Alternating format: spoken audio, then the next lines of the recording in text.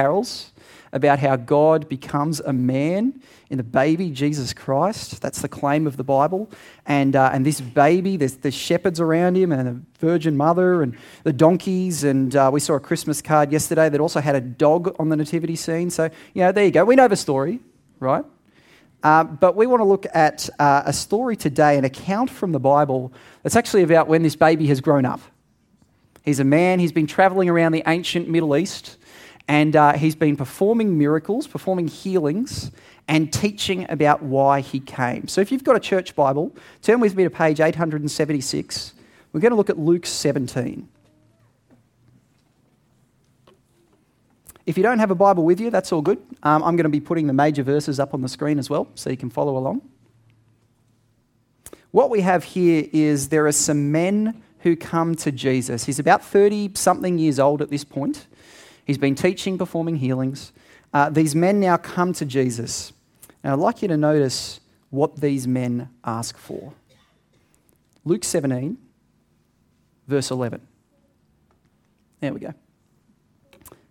On the way to Jerusalem, he, that is Jesus, was passing along between Samaria and Galilee. And as he entered a village, he was met by 10 lepers who stood at a distance and lifted up their voices, saying, Jesus, Master, have mercy on us. Now, why do these men come to Jesus? Because they have leprosy. In case you're not familiar, leprosy is a bacterial disease. It's still around today, just not as common as it was in the ancient world. And if you contracted this bacterial disease, your skin would go all flaky and there'd be weeping rashes and sores, highly contagious, okay? And in the ancient world, if you saw someone with leprosy, you'd be like, oh, get me away from them. Highly contagious, because it's just like if I have been mowing out in the lawn and I'm all hot and sweaty, and I come inside and there's my beautiful wife and I'm like, hey, give me a cuddle, right? It's just, apparently I'm contagious, right? That's like leprosy, okay? And so these people, they'd be actually exiled from their homes, from their families. They couldn't do their jobs. They'd be exiled outside of the cities and towns into little sort of like shanty towns and caves. And so you can imagine for these 10 men that come to Jesus, they've got this existential problem. The very building blocks of their life have all just crumbled down because of this disease that they've got. They can't go to their families, they can't work their jobs, they can't live in their homes. And they're crippled by this health condition. And so they come to Jesus. Only they don't come right up to Jesus because, of course, they have leprosy. So they have this big gap between them and they call out across the gap, Jesus, Master, have mercy on us. They ask Jesus essentially to do a miracle and fix their lives. Some of us might see ourselves in the lepers this morning as we come to church today on Christmas Day, hoping that God might notice us and fix these things in our lives, these existential problems. But watch what Jesus does next. We might expect him to be like many of the other people in the ancient world and say, get away from me, I don't want you near me. Or we might expect him to say, don't waste my time. Don't you know that I'm the Son of God? But look at what he actually says, verse 14. He says, go and show yourselves to the priests. Now, in the ancient world, the priests essentially were like the health inspectors. Okay, so if you've got an infectious disease like leprosy or something like that, and you believe that you've been cured from it, you would have to go and show yourself to the priests, these health inspectors, and then they'd go, oh yeah, you're fit for regular society or not. So he's saying, go and show yourself to the health inspectors. And along the way, what happens? They were cleansed. They were healed. Now, obviously not by chance, because leprosy doesn't just fall off you, especially if you're like in this huddle of lepers or with this highly contagious condition, right? And it's not like, a dog can just shake off dirt from its coat. You can't just shake off leprosy. Obviously, God has healed them according to the Bible's account. Now, what would you do if that happened for you? What would you do if even today, as you've come to church, God fixed the things that you hope he might fix your marriage, your home life, your business, your finances, your health, whatever it might be, what would you do? Here's what 9 of these ex-lepers do. Very understandably, they run straight for home, right? God has given them this gift of healing, so of course they go and reunite with their families. They go back to their jobs. They go and see the friends that they haven't been able to see for such a long time and enjoy the life that they had to leave behind. They go back to life as it was. They enjoy the gift that God has given them. Only there's a problem with that. All gifts have a short shelf life. Think about the stocking stuffers that go into kids' stockings every Christmas, like little whistles and noisemakers and whatever else. They play with them once and then what happens? Landfill. Think about what you got for Christmas last year. What did you get for Christmas last year? I'd say it's really awkward because my wife and my in-laws are here this morning. I don't remember what they got me. I'm sure it was very good. What was it? Oh, the tools. I use them all the time.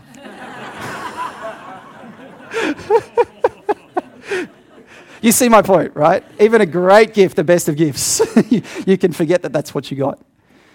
All gifts have a short shelf life. And so think about for these lepers, right? They've been healed, but how long until they get another disease? It's the ancient world. There's no hygiene. How long until the honeymoon period of being back with their family wears off? Right? They're all starry-eyed and, oh, I missed you and, oh, I love you. And then give them like a couple of weeks in the mess and the chaos and the whinging kids and they'll be going, geez, that leprosy cave, that wasn't so bad. Every gift has a short shelf life. So God did a miracle for these 9 lepers, but it's really only a Band-Aid fix, do you see? It dealt with the immediate problem, which is valuable and helpful and good, don't get me wrong. But it's only going to be a matter of time until they face another problem of a similar magnitude. So the 9 lepers that go back to their old home, their old way of life, they only really receive a Band-Aid. What about the other leper? Because there were 10. What does he experience? Take a look with me. Verse 15. Then one of them, when he saw that he was healed, turned back, praising God with a loud voice, and he fell on his face at Jesus' feet, giving him thanks. Now, what's the difference with this man? Well, obviously, he's thankful, right? When all these other 9 guys are running for home, he actually stops in his place, and he thinks, oh my goodness, what's happened to me? Look at what this man Jesus has just done for me. And he turns around while his friends are all still running this way and goes back to Jesus. As he goes back, he's praising God. And then when he sees Jesus, he falls at his feet, pouring out thanks. What a contrast. And to even serve up the contrast even more, look at the end of verse 16. Who is this guy? He was a Samaritan. Now, historical detail here.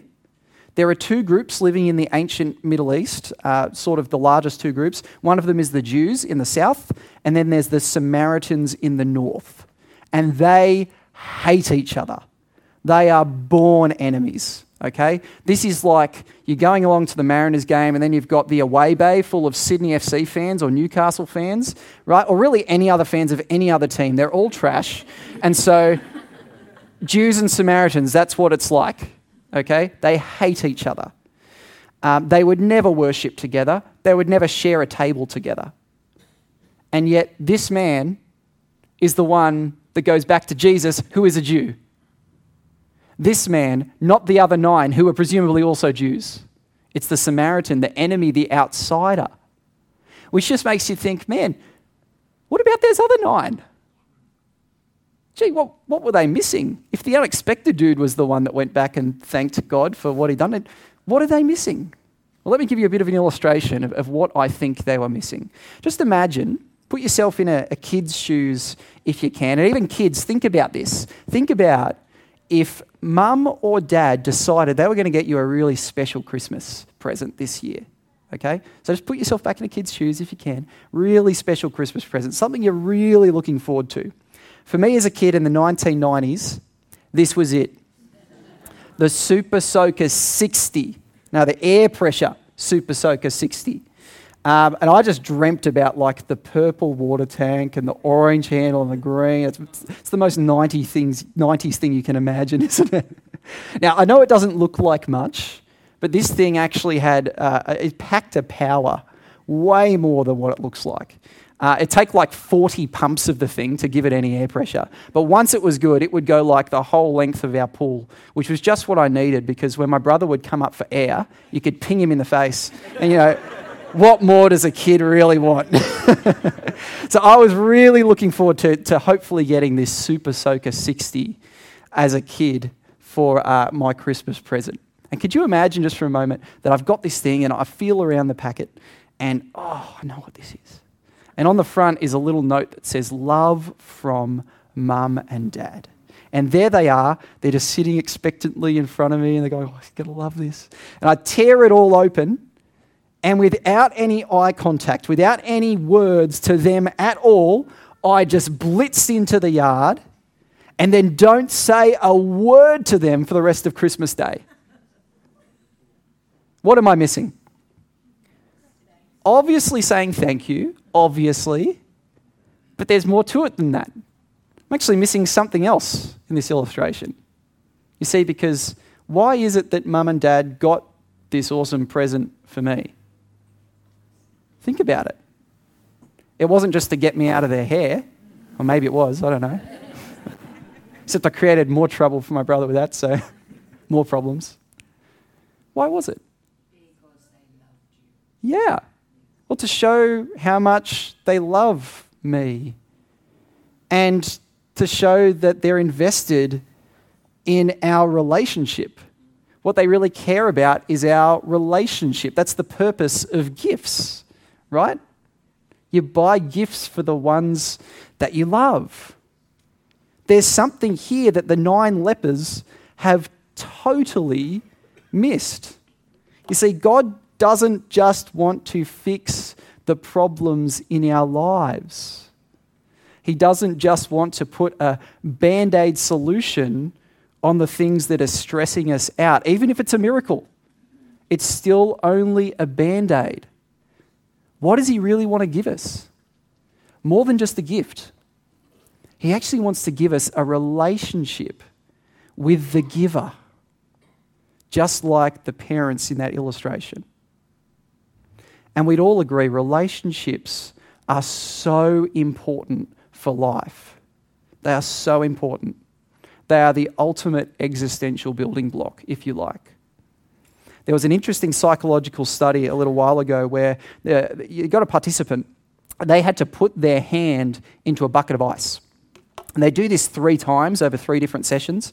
The first time, they were instructed, you've got to keep your hand in this bucket of ice as long as you can, but remain completely silent. So trying to see how long they could get these people to go. And they didn't last too long being completely silent, because you can't even be like, as soon as you make that sound, you're done, time's up. Second one, they were told, put your hand in the bucket of ice, and this time you can say whatever you want. All right? You can pep yourself up with some positive self-talk, or you can just swear your head off. Whatever you want to do, put your hand into the ice and see how long you can last. And they lasted way longer in the second time than the first, because they had, the word catharsis. They had catharsis. They could actually sort of get rid of the stress, the anxiety, as it were. The third trial, they actually lasted the longest of all. And in the third trial, they had to again remain completely silent. But this time, they could have someone that they loved and who loved them come and sit with them and either hold their hand or encourage them, sort of be the catharsis for them, as it were. And it was that actually led them to last the longest by far with their hand in the ice. Now, why is that? It's because relationships are so important to life. They're the ultimate building block. And with the right relationships, There are so many problems and issues in life that we're actually able to weather. And that's exactly something that this leper discovers. He comes back to Jesus, praising God, thanking Jesus, and in this way it's no longer just a one-way relationship where God gives a gift and then it's back to life as normal, just a Band-Aid fix. It's actually a two-way relationship where he experiences friendship with the giver, expressed in thankfulness, expressed in gratitude, expressed in trust. And you can actually see just a glimpse of that in verse 19. Take a look. So after Jesus questions, where are the other 9? He then says to this leper, "Rise and go on your way. Your faith has made you well." Now it's interesting what Jesus says here, just very quickly. He says, your faith has made you what? Well. Now it's interesting because that's not the word that the rest of this account uses to describe what happened to these men. In verse 14 and verse 17, it says that they were cleansed or healed, depending what Bible translation you're using. They were cleansed. But this man, Jesus could have just said, "Rise and go, your faith has cleansed you." He doesn't. He says, your faith has made you well. He changes the register. And the reason for that, I think, is because, indeed, for those other 9 men, all that happened was that they were cleansed. They got the Band-Aid fix, they got the gift, and that's good. But this man had something more. Not only was he made physically well, he was made relationally well with God. He was made spiritually well. And you can see that. This is nerdy, right? But I've already established I'm an egghead, that's okay. You can see that in the original Greek word, because this part of the Bible was originally written in Greek, which captures not only the sense of being healed, but also the sense of being rescued and saved. And if you want to see evidence of that yourself, you can probably see in your Bible there's a little footnote next to the word well. It's like a little number 9 in mine. I've put it up on the screen there too. And if you go to the bottom of the page and look for the number 9, you'll see or has saved you. It's because that word is actually broader than just cleansed. It means cleansed, healed, rescued, and saved.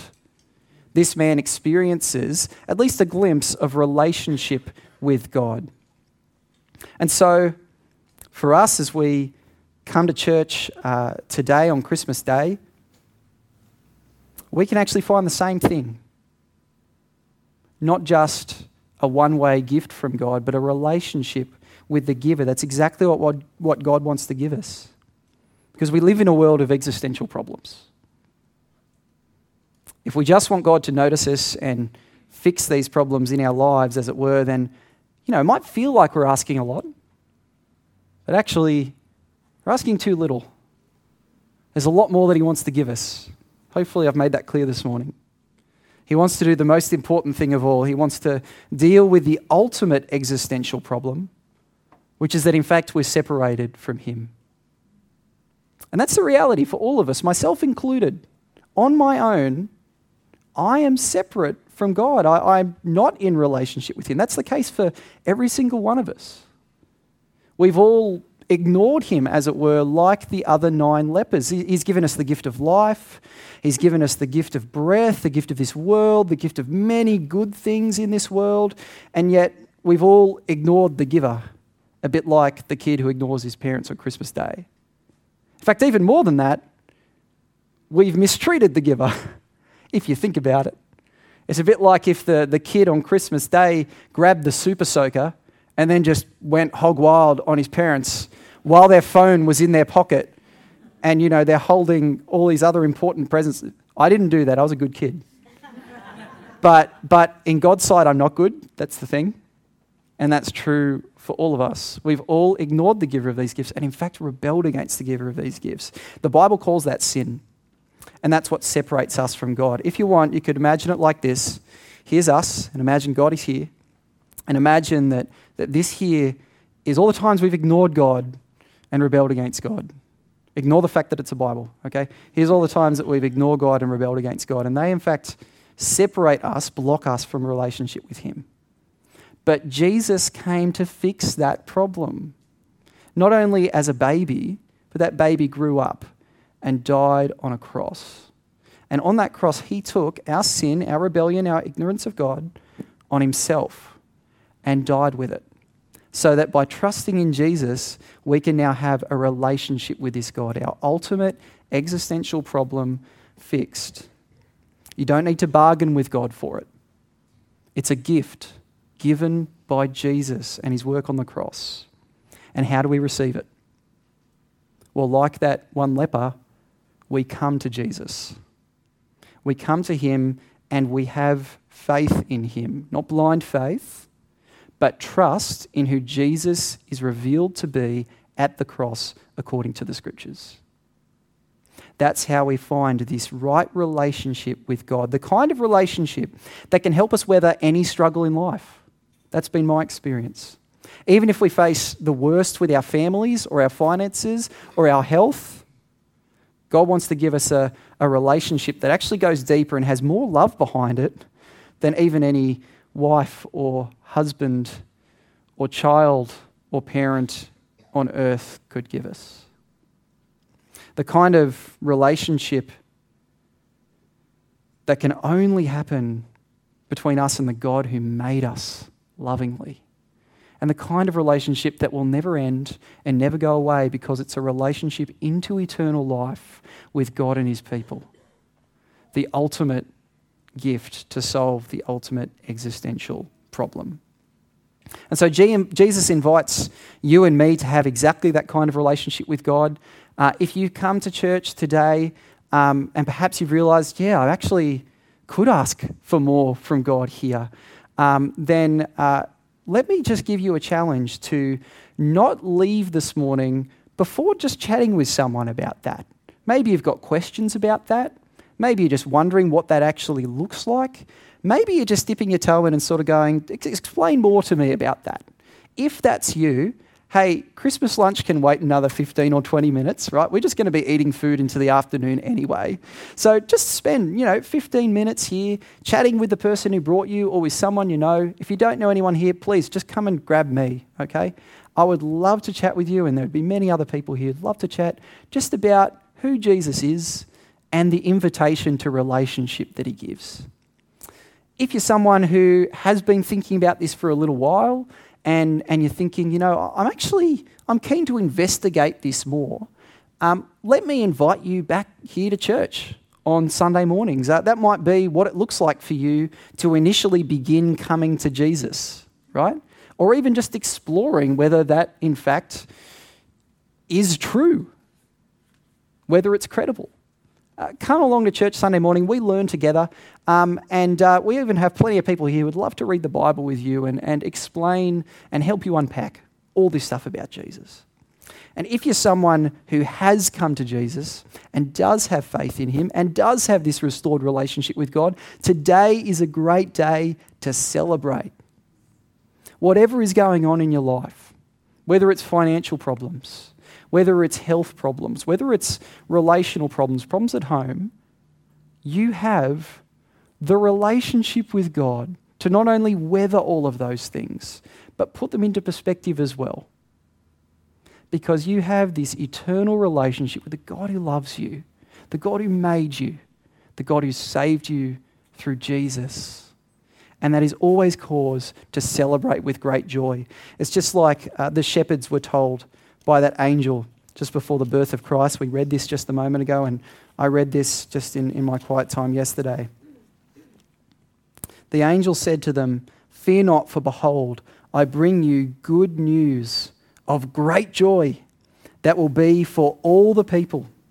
For unto you is born this day in the city of David a Saviour, who is Christ the Lord." This is good news. This is for great joy. Christ is the Saviour and the Lord. And we're going to celebrate more as we sing in just a moment. But first, would you join me in praying?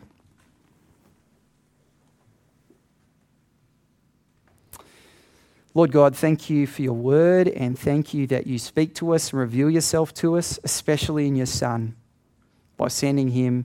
And we remember that now today on Christmas Day. Lord, help us to really consider this one of relationship with you, what it means to trust Jesus. For those of us who do trust him, Lord, help us to trust him more today and be thankful for this relationship that we have with you. Lord, we do pour out thanks to you now. And for those of us here this morning who are thinking about these things, considering them, Lord, I pray that you would just bring enlightenment in your timing. And thank you, Lord, just for your graciousness and your love and kindness to us. In Jesus' name, amen.